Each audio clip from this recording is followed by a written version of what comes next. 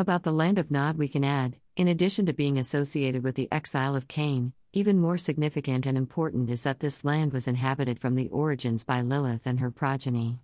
Later, Cain arrives who, already expelled from her, comes into contact with her, according to the Book of Nod. Book of Nod, text only download. Possible geographic data. Ancient Mesopotamia was divided into 3 zones: the High Mesopotamia, Assyria, Akkad, Babylon, Sumer, Uruk. According to the Book of Genesis, the land of Nod, Canaanite world, located to the east of Eden, the country where Cain took refuge after killing his brother Abel and, therefore, being cursed by Yahweh and punished in exile. It is also said that both brothers were children of the first humans, Adam and Eve, who in turn were the first expelled from the original earth. As we were their descendants, we would have inherited the condition of emigrants and fugitives, perpetually condemned to live in exile in the land of Nod.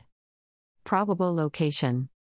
Based on these descriptions, it appears that we can tentatively locate the land of Nod east of Bakshiyesh, east of Tabriz.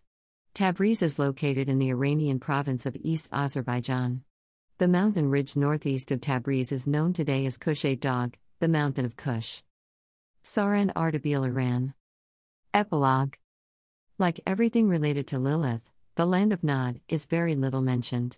At the beginning, few of us were interested in this land and its symbolism. Now there are many more. I believe in the importance of paying special attention to all these marginalized or forgotten issues. Why? Because they are usually the root, the origin of many consequences.